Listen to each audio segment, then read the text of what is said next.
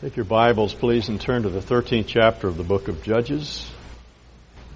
Early in the Revolutionary War, Washington sent one of his officers throughout the countryside to requisition horses. And one of his officers called at a stately mansion and was received by the mistress of the house. "Madam," he said, "I've come to claim your horses in the name of the government." "On whose authority?" she demanded. He said, "On the authority of General George Washington, the Commander-in-Chief of the American forces." She said, "Well, you go back and tell General George Washington that his mother said he can't have them."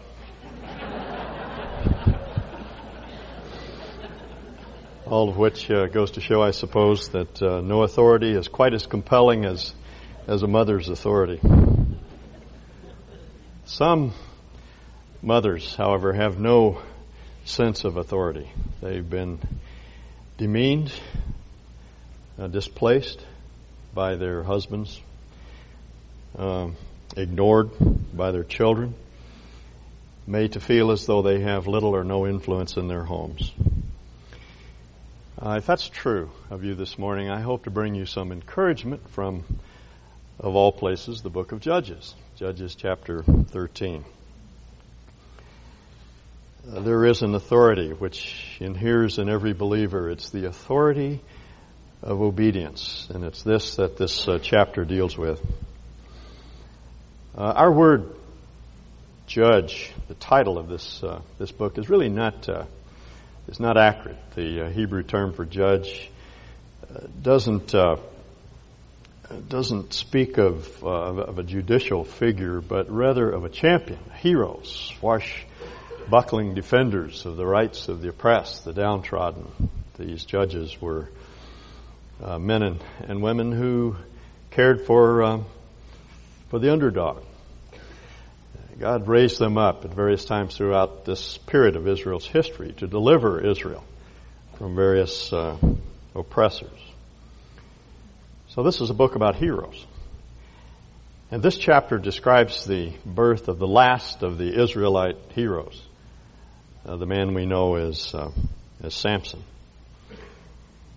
But really chapter 13 is about an unheralded, uncelebrated mother. She's not named anywhere in this chapter. But she really is the heroine of the story as far as I'm concerned. She is a woman who was a person of great strength and dignity. And we can learn from her this morning. The tale begins, as it often does in the book of Judges, with the story of Israel's sin. Verse 1, "Again the Israelites did evil in the eyes of the Lord. So the Lord delivered them into the hands of the Philistines for 40 years. Time and again throughout this period, Israel began to serve other gods, so God gave them over to the gods they served and to the people who served those gods, and in this case it was the sea people, the Philistines, these powerful folks who settled in the Levant, the Mediterranean, along the Mediterranean coast, and who dominated Israel for 40 years. It was at this period that God raised up Samson, Israel's Hercules, this man of great strength and power, and as the text puts it, he began to deliver Israel from oppression. Let me begin reading verse 2. "A certain man of Zorah named Manoah from the clan of the Danites had a wife who was sterile and remained childless. The angel of the Lord appeared to her and said, 'You're sterile and childless.'" Sounds redundant when you read it, but indicates that God really does know and care about these things. It's a heartache to Him when people's hearts ache. And He gave her a promise: "You're going to conceive and have a son.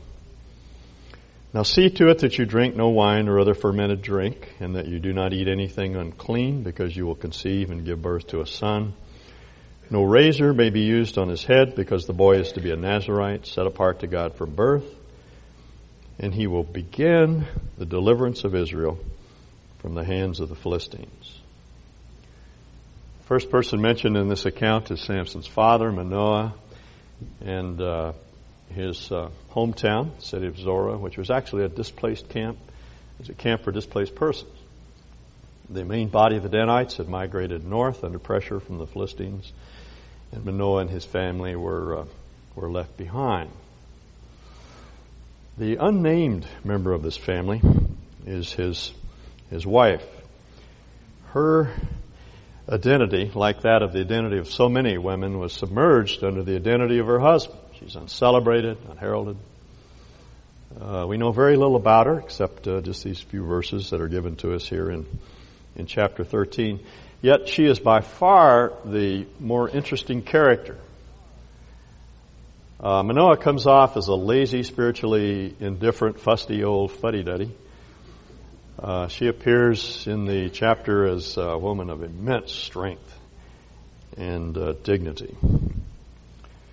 Her marriage may have been difficult, but there was a factor in her family far more difficult. She was childless, sterile, as the Scripture puts it, incapable of having children. That was a very serious thing in this culture because having children was part of the good life that people presumed God gave. So there was a matter of social stigma as well as her own personal shame. A lot of sorrow in this home. She must have prayed often for a child. She was sterile. Like Rachel, Hannah, and others before her. God heard. He knows about these things. He cares. We matter to Him. And He appeared one day to this unnamed woman, and He promised that she would have a child. The angel said that certain conditions would obtain. The first is that the child would be a Nazarite from birth. Now, that's not a denomination. We're not talking about Nazarenes here. A Nazarite was one who took a vow of denial, self-denial, abstinence from alcoholic drink. As a matter of fact, they abstained from all the fruit of the vine, grape juice, as well as beer and strong drink and wine. They also abstained from anything unclean, eating anything unclean, and they let their hair grow long as a sign of this vow. These were vows that were taken off and on by godly Israelites. They were symbolic, really, of what God intended for all of Israel. Not that they take the vows so much, but that they be a people who sought with all their heart and all their strength after God. These Nazarites were the hardcore of faith in Israel. Or to put it another way, they were the soft soil in which the Word found root and grew. And they were intended to be emblematic of God's intentions for the whole nation to be a holy people. And Samson was to be a Nazarite from birth. That's unusual because normally these vows were taken later in life and then for just a short period. Paul himself took a Nazarite vow at one point in his ministry. The second thing that's said is that this man would begin to deliver, her son, this man would begin to deliver Israel from the Philistines. And the "and" ties the two elements together, his Nazarite vow and his ability to deliver. So his freedom, his liberty is based upon his piety. To the extent to which he's centered on God would be the extent to which he would bring salvation to Israel. The third element in the story, which is most interesting, and for purposes of our story most significant, was that Mrs. Manoah herself, I don't know what else to call her because she's unnamed, 13 times in the book, in this chapter, just refers to Manoah and his wife. So I'll just call her Mrs. Manoah. She herself is to be a Nazarite. Women as well as men took these vows. It's another indication that even in this strong patriarchal society with its male bias, women are not considered by God to be subsets of men. They can have immediate, in the sense of unmediated, relationship with God. They are not disciplettes. They can be full-fledged, mature, grown-up disciples. And Mrs. Manoah was called to be a Nazarite. The woman then went to her husband and told him what had happened. Verse 6, the man of God came to me He looked like an angel of God, very awesome. She did not yet know who this was. The angel of the Lord is the Lord himself, a pre-incarnate manifestation of God in flesh, an appearance of God. And she saw him simply as a man of God, a prophet, excuse me, but nonetheless a very awesome prophet.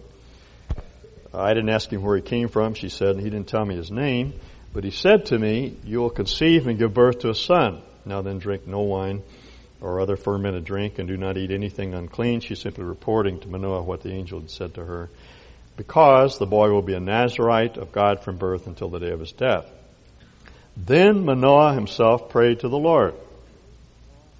A modicum of faith here in this man.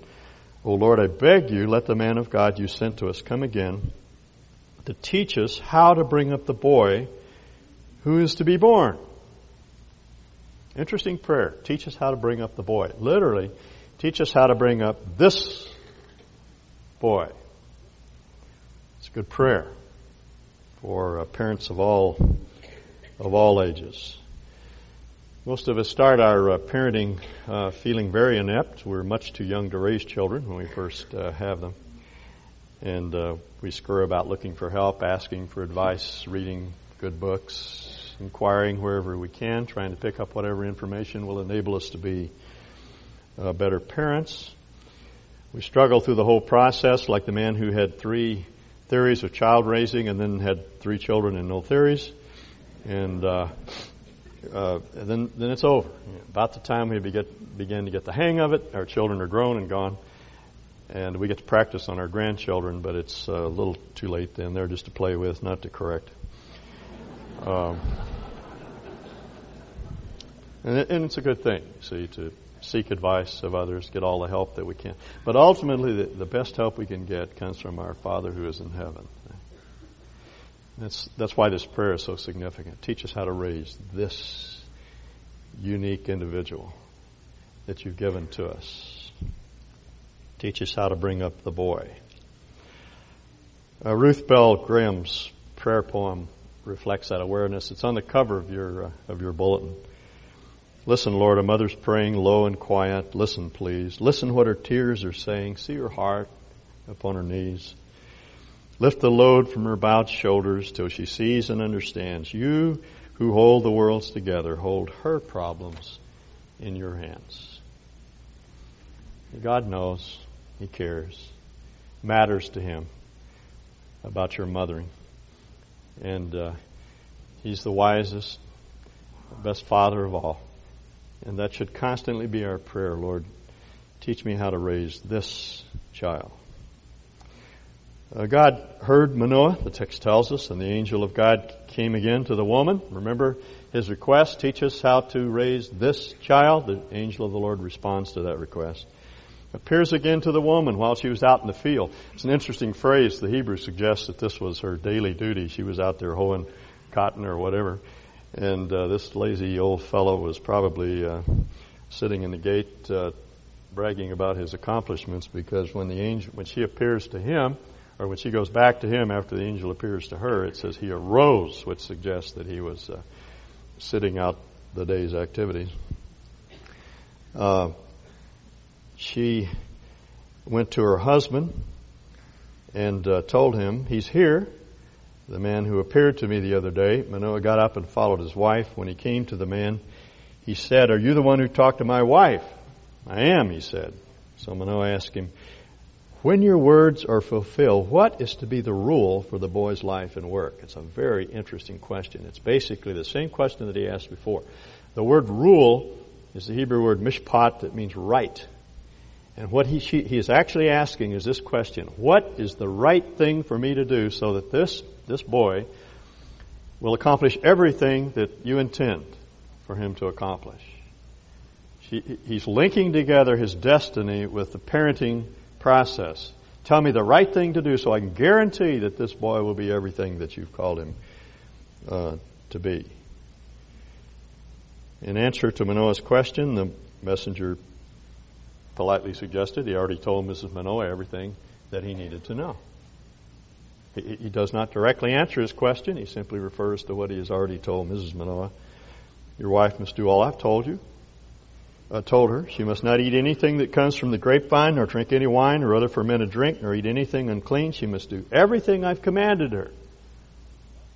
He goes back to the initial word to Mrs. Manoah that she's to be a woman who pursues after God with all of her heart and all of her soul and all of her mind and all of her strength. Links together the well-being of this boy with her walk with God. Manoah's question is, how can I raise this child to be a godly man and realize all his potential? In effect, the angel answers, that's not your business. That's my business. See? Your business is to walk with me. See, Manoah's question had to do with the product. What can I do to guarantee the product? The angel refocuses the question. The product is not the issue. The issue is the process. See? So the question is not how can I raise godly children. The question is how can I be a godly parent. Sounds like the same question, but it's not. It's not at all. One has to do with the end product. The other has to do with the long-term process. So the message is delivered, and the angel turns to depart, and Manoah begs him to remain. Perhaps he wanted more information. He offers to feed the angel, whom we now recognize as the angel of the Lord, God himself in pre-incarnate form. The angel says no meal, but there is to be a sacrifice. And I'm not going to take time to read the section. I'll let you do that this afternoon, but a sacrifice is offered, a burnt offering. The angel of the Lord replied, even though you detain me, I will not eat any of your food, but if you prepare a burnt offering, offer it to the Lord. What's the point of this? Well, simply this. You and I are forgiven for our parental failures before we even begin. No failure is final. There is a fountain filled with blood drawn from Emmanuel's veins, and sinners plunged beneath that flood lose all their guilty stains. That includes our failures as parents. We grieve over the past. We grieve over the present. We have a sort of unfocused dread and anxiety about the future. Can I really pull it off? And the Lord, in effect, says, that's my problem, not yours. I've taken the blame for your failure. Don't take that blame upon yourself. It's paid for. All parental failure is paid for, past, present, and future. What a wonderful freedom that is, how it frees us from guilt. All of us look back to the past and see how we could have done better. There are no perfect parents. We failed our children many times, but we're forgiven. And we're free from the dread and anxiety of the future. We live in that forgiven state. That's grace. See? And I think that sacrifice, that burnt offering, that blood sacrifice, symbolizes that ongoing gift of God's good favor in the face of our sin. And then the angel was taken up to heaven in the smoke of the flame of the sacrifice, which I believe would indicate to us that the sacrifice was accepted, but it frightened Manoah. He says, "We're doomed to die. We have seen God." It's a silly pagan notion that anyone who gets too close to God is extinguished. That's a pagan idea.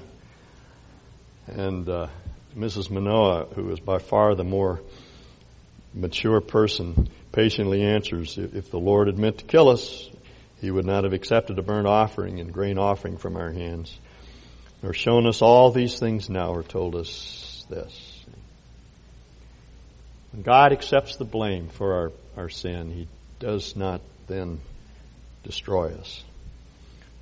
Matthew Henry, in his quaint way, Matthew Henry is a 17th century expositor, and he puts these words in Mrs. Manoah's mouth. "Nay," said she, "we need not fear God's wrath. Let us never turn that against us which is really for us." Okay? God's not on your back. He's on your team. And it's his desire to grant not only forgiveness for the past, but grace and provision for the future. Now, you know as well as I what happened to Samson. He was anything but I'll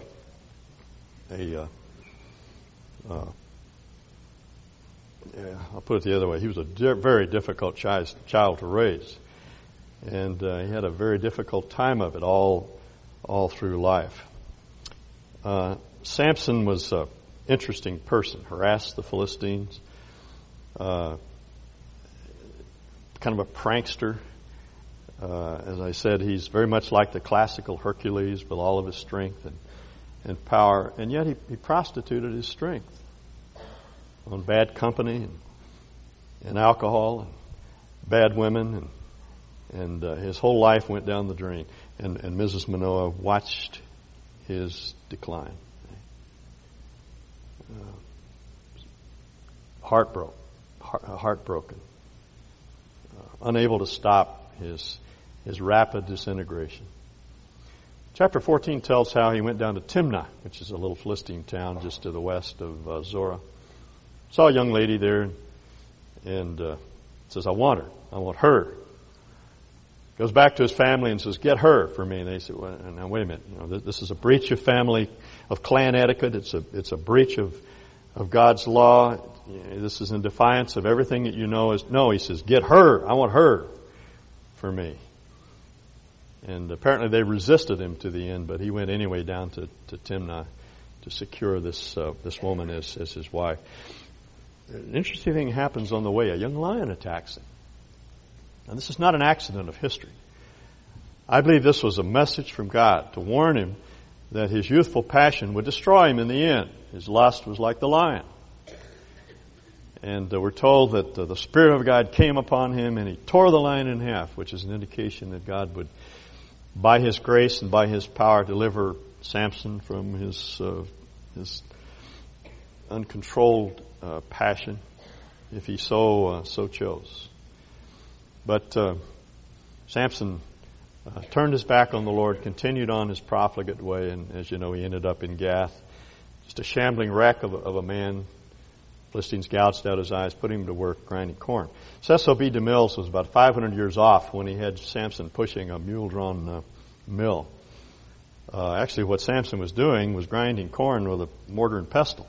It's women's work back in that day. That's the humiliation of it. Here is this great, strong man in the women's court grinding corn. They wanted to humiliate and embarrass Israel's hero. Of course, they did so remarkably well. And then in the end, as you know, he pulled his world down around his own ears. That was Samson's end. The forgotten factor in all of this, forgotten figure, is his mother, who saw all of this begin to happen, who saw her boy trapped in his lust and eventually destroy his life and not realize the great potential that God had put in him. And I'm sure she asked herself, as we often ask ourselves in those dark hours of the night when we cannot sleep. Perhaps many of us have experienced those nights when we walked the floor and wept over our children and asked, where did I go wrong? What did I do? Where did I fail them? Where did I let them down? And I can picture Mrs. Manoah shouldering so much of the guilt and blame for Samson's failure. That's a good question. Who's to blame? Who's to blame? When our children make unwise choices, when they abuse alcohol, when they do drugs, when they become promiscuous, when they drop out of school, when they are engaged in criminal activities, when they turn their backs on the family and on God, we inevitably ask ourselves in one way or another, who's to blame? Where did we go wrong? And usually we conclude that all of the blame rests with us. And we relentlessly rehearse our failure as parents. Whose fault is it? That's the question when our children go wrong. Well, good parenting does make a difference. Good parenting in general produces good children, just as bad parenting in general produces bad children. But the equation is not exact. It's not absolute. Because life is not that simple. See? We like these cause and effect relationships. I do this, I get this result. But our world's not that neat. We don't really live in a cause and effect universe. There are other factors that at work. One is nature. Nurture is not the only influence on a child. There's a great deal of evidence now that some children are genetically loaded toward learning difficulties, ADHD, attention deficit of various types that cause them to struggle and have a very difficult time in school and in the world. As C.S. Lewis said, some people come into life driving a hard machine. There's a great deal of evidence today that genes not only carry certain physical characteristics like eye color and hair color and size, physical size and shape, but also predispositions toward alcoholism and depression and various other illnesses. There's some things that children come into the world for which we are not responsible and over which we have no control. This is a simple fact. And so nurture is not the only factor at work in our children. And finally, and perhaps more importantly, every child's an individual. They have the right to choose. And with the best of parenting, they may still choose to walk away from God, to walk away from us, to deny everything that they've been taught. It's a simple fact. Even God will not tamper with our wills. He lets us choose. Now, we all know families where children have been abused in various ways. Alcohol is abused in the family. There's violence in the family. Very difficult places for a child to live, and yet the children turn out remarkably well. They do well in school. They get responsible jobs and hold them. They do better in their marriages than their parents did. They do a better job of raising their... We say, why? What's going on here? There are other cases where homes are warm and loving and disciplined and caring. And children are instructed in the nurture and admonition of the Lord, and yet in those families, one or more children are struggling and having a difficult time. See, well, it's because there are factors that are built into us over which we simply have no control. Ruth Bell Graham has a poem in her book, For Prodigals and Those Who Love Them. It always touches me when I read it. It's talking about parents who are judged by other parents. You know, I have to honestly say that through the first years of my parenting, I thought I was a super parent. And it was hard for me to understand how others could have difficulty with their children. But over the years, I learned better. I understood. And I remember reading this poem one night, and it touched me deeply. It still does. Speaking of parents who have difficult children, they felt good eyes upon them and shrank within undone. Good parents have good children, and they a wandering one. The good folk never meant to act smug or condemn, but having prodigals just wasn't done with them. Remind them gently, Lord, how you have trouble with your children, too. Do you realize that God had a parental failure? That Adam and Eve, with the best of parenting, turned their back on God. It happens. It happens. What I want to make is this. If we as parents are dedicated to producing godly children, we will probably break our hearts. Because it cannot be done. But if we as parents are dedicated to being godly parents, then that's a goal that's doable, you see. Now the statements seem to be similar, but they're not. One has to do with the product, the other has to do with the process. If we think that X number of techniques, X number of methods will produce this result, we're probably headed for disappointment. It might work, but then again it might not. Life is just not that simple. Joaquin Andahar, the pitcher for the St. Louis Cardinals, said you could sum up baseball in one word: you never know. His word count was off, but what he said about baseball is true of life. You just never know. There's only one guarantee in life, and that's God. Everything else is up for grabs. And if we don't believe that, we're likely to be headed toward grievous heartache, see. The only thing we can do as parents is aim at being godly parents. Doing everything we can to do the job that God has called us to do, and then leave the product up to Him. Leave the consequences with Him. Okay? Our focus must not be on results, but on process. Our questions then become, how can I cultivate and nurture my relationship with God? with God? How can I grow in grace and in the knowledge of my Lord and Savior Jesus Christ? How can I deal with my personal weaknesses as a parent, my impatience, my temper, my rage, my selfishness, my intolerance, my resentment, my doubt, my defensiveness, my pride, my laziness, my unwillingness to listen and try to understand? How can I strengthen my marriage? That's a very important question, because a stable marriage speaks eloquently to children. How can I develop my parenting skills? Reading, inquiring, thinking, praying, asking, learning everything we can about being good parents. How can I develop my communication skills?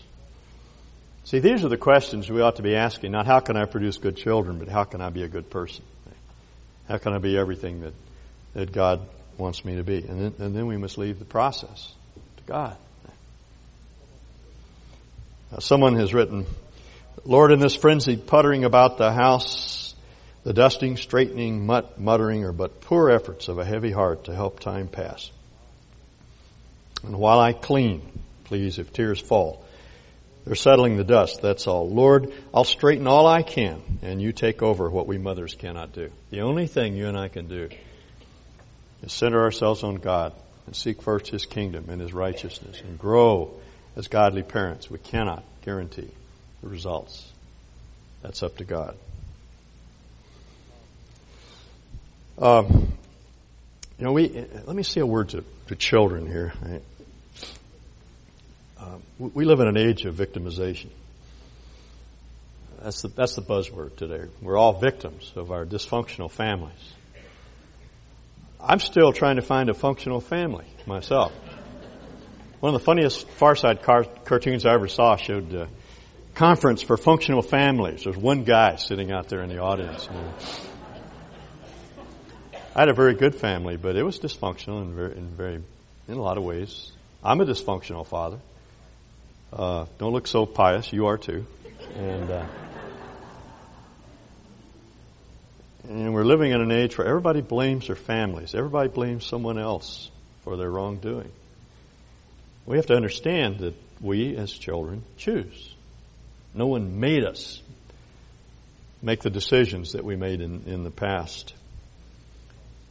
Came across an old poem some years ago. I went to my psychiatrist to be psychoanalyzed, to find out why I killed the cat and blacked my wifey's eyes. He laid me on a comfy couch to see what he could find, and this is what he dredged up out of my unconscious mind. When I was 1, my mommy locked my dolly in the trunk, and so it follows naturally that I'm always drunk. When I was 2, I was ambivalent toward my younger brothers, and that's the reason why to date I've poisoned all my lovers. And I'm so glad, since I have learned the lessons I've been taught, that everything I do that's wrong with me is all my family's fault. No, children choose. They choose. There's some things over which we have absolutely no power, no authority. And that's over the choices that others make. As C.S. Lewis put it, there's only one awkward person in the world that we can do very much about. And that's ourselves. Now, let me summarize what I'm saying this morning in terms of 3 statements. One is that regardless of the failure of the past, present, or future, we walk in a forgiven state. We must not accept the blame. It has been taken off of our shoulders by our Lord Himself. He has taken the blame. He bore our sins in His body on the cross. We must not shoulder that responsibility. We are forgiven. The second thing I want to say is that our focus as parents is not to produce good children. It is to be good parents. It's all the difference in the world. To focus on godliness, to learn, to grow, to become more mature in our parenting, and then to leave the consequences to God. And then finally, I would like to leave you with one reminder that there is always hope. It's never too late. Remember Samson? Samson prostituted his strength for many, many years, but it seems that in his early 30s, shortly before his death, he came to himself. Remember his final prayer, Lord, strengthen me this one more time. He came back. He remembered the faith of his mother. And while there are no guarantees, again, the only guarantee is God himself. There's always that hope. We should remember that the Proverb 22:6, train up a child in the way that he should go, and when he is old he will not depart from it, is not a promise. That's not a promise. That's a premise. It's a general observation about life. It's like our proverb, as the twig is bent, so the tree is inclined, in general. But we all know exceptions to the rule. The Proverbs are not intended to be absolute promises. They're general statements. They're axioms about life. But they are very often true and generally true. That even though children may wander away for a time, they may in the end come back. And Samson did. All of you, I'm sure, know the name Augustine. Great 4th century theologian.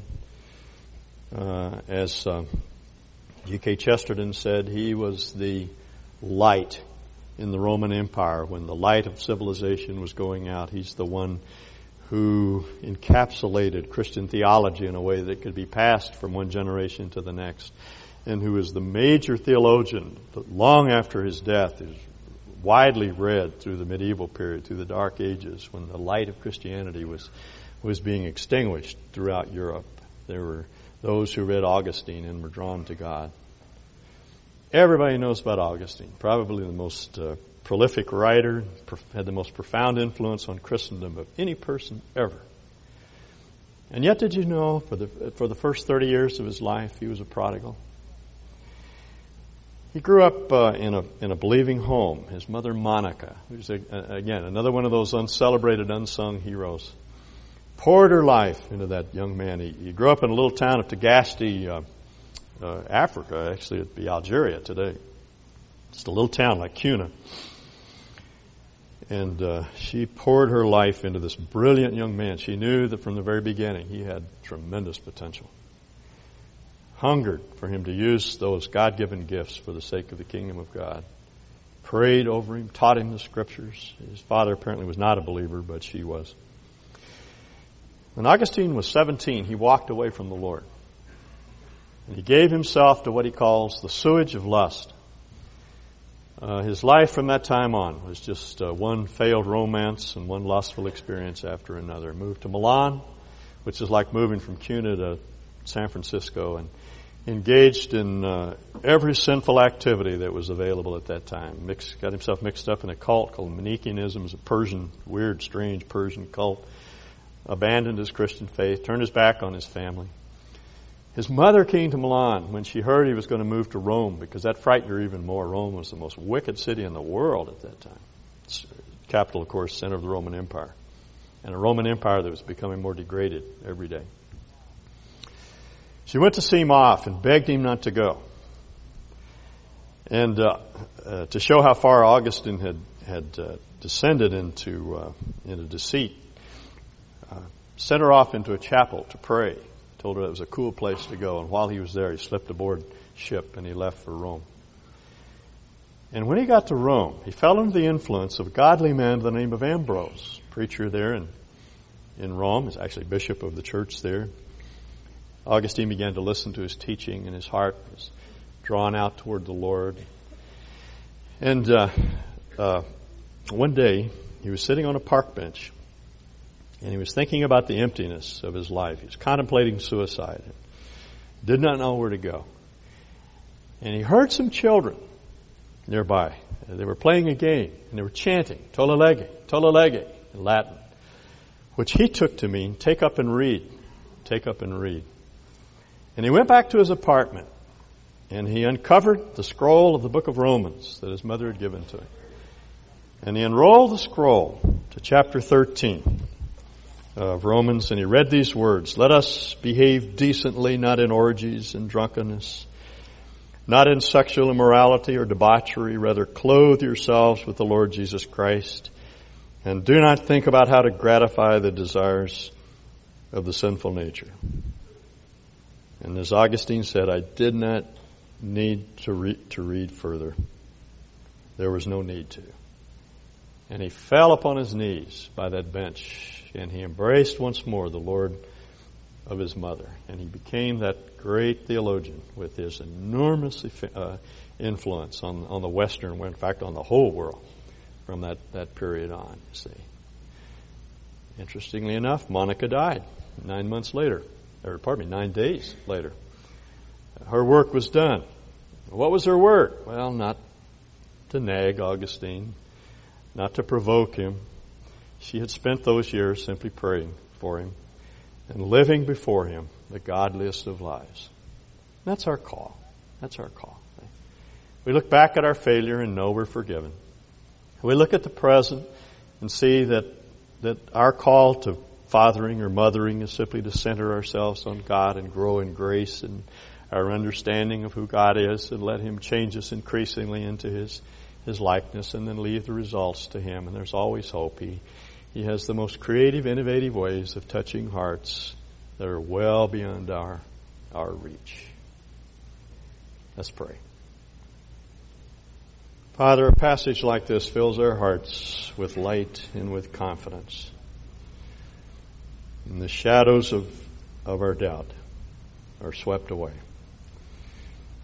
We thank you for this good word, for this good reminder, the incredible wisdom that we find in the Word of God that surpasses anything that we find in the world around us.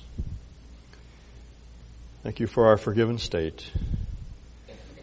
We rest in that wonderful assurance that we are pure as the driven snow in your eyes. You do not hold our sins against us, that you are eternally on our team. And it would be our request this morning that by your power, by your grace, we would grow up to full maturity, that we would become everything that you have intended us to become. We pray for our children. We put them into your hands. They belong to you. You gave them to us. We give them back to you to do with them as you see fit. Thank you for the courage and the confidence that comes from that faith. And we pray in Jesus' name. Amen.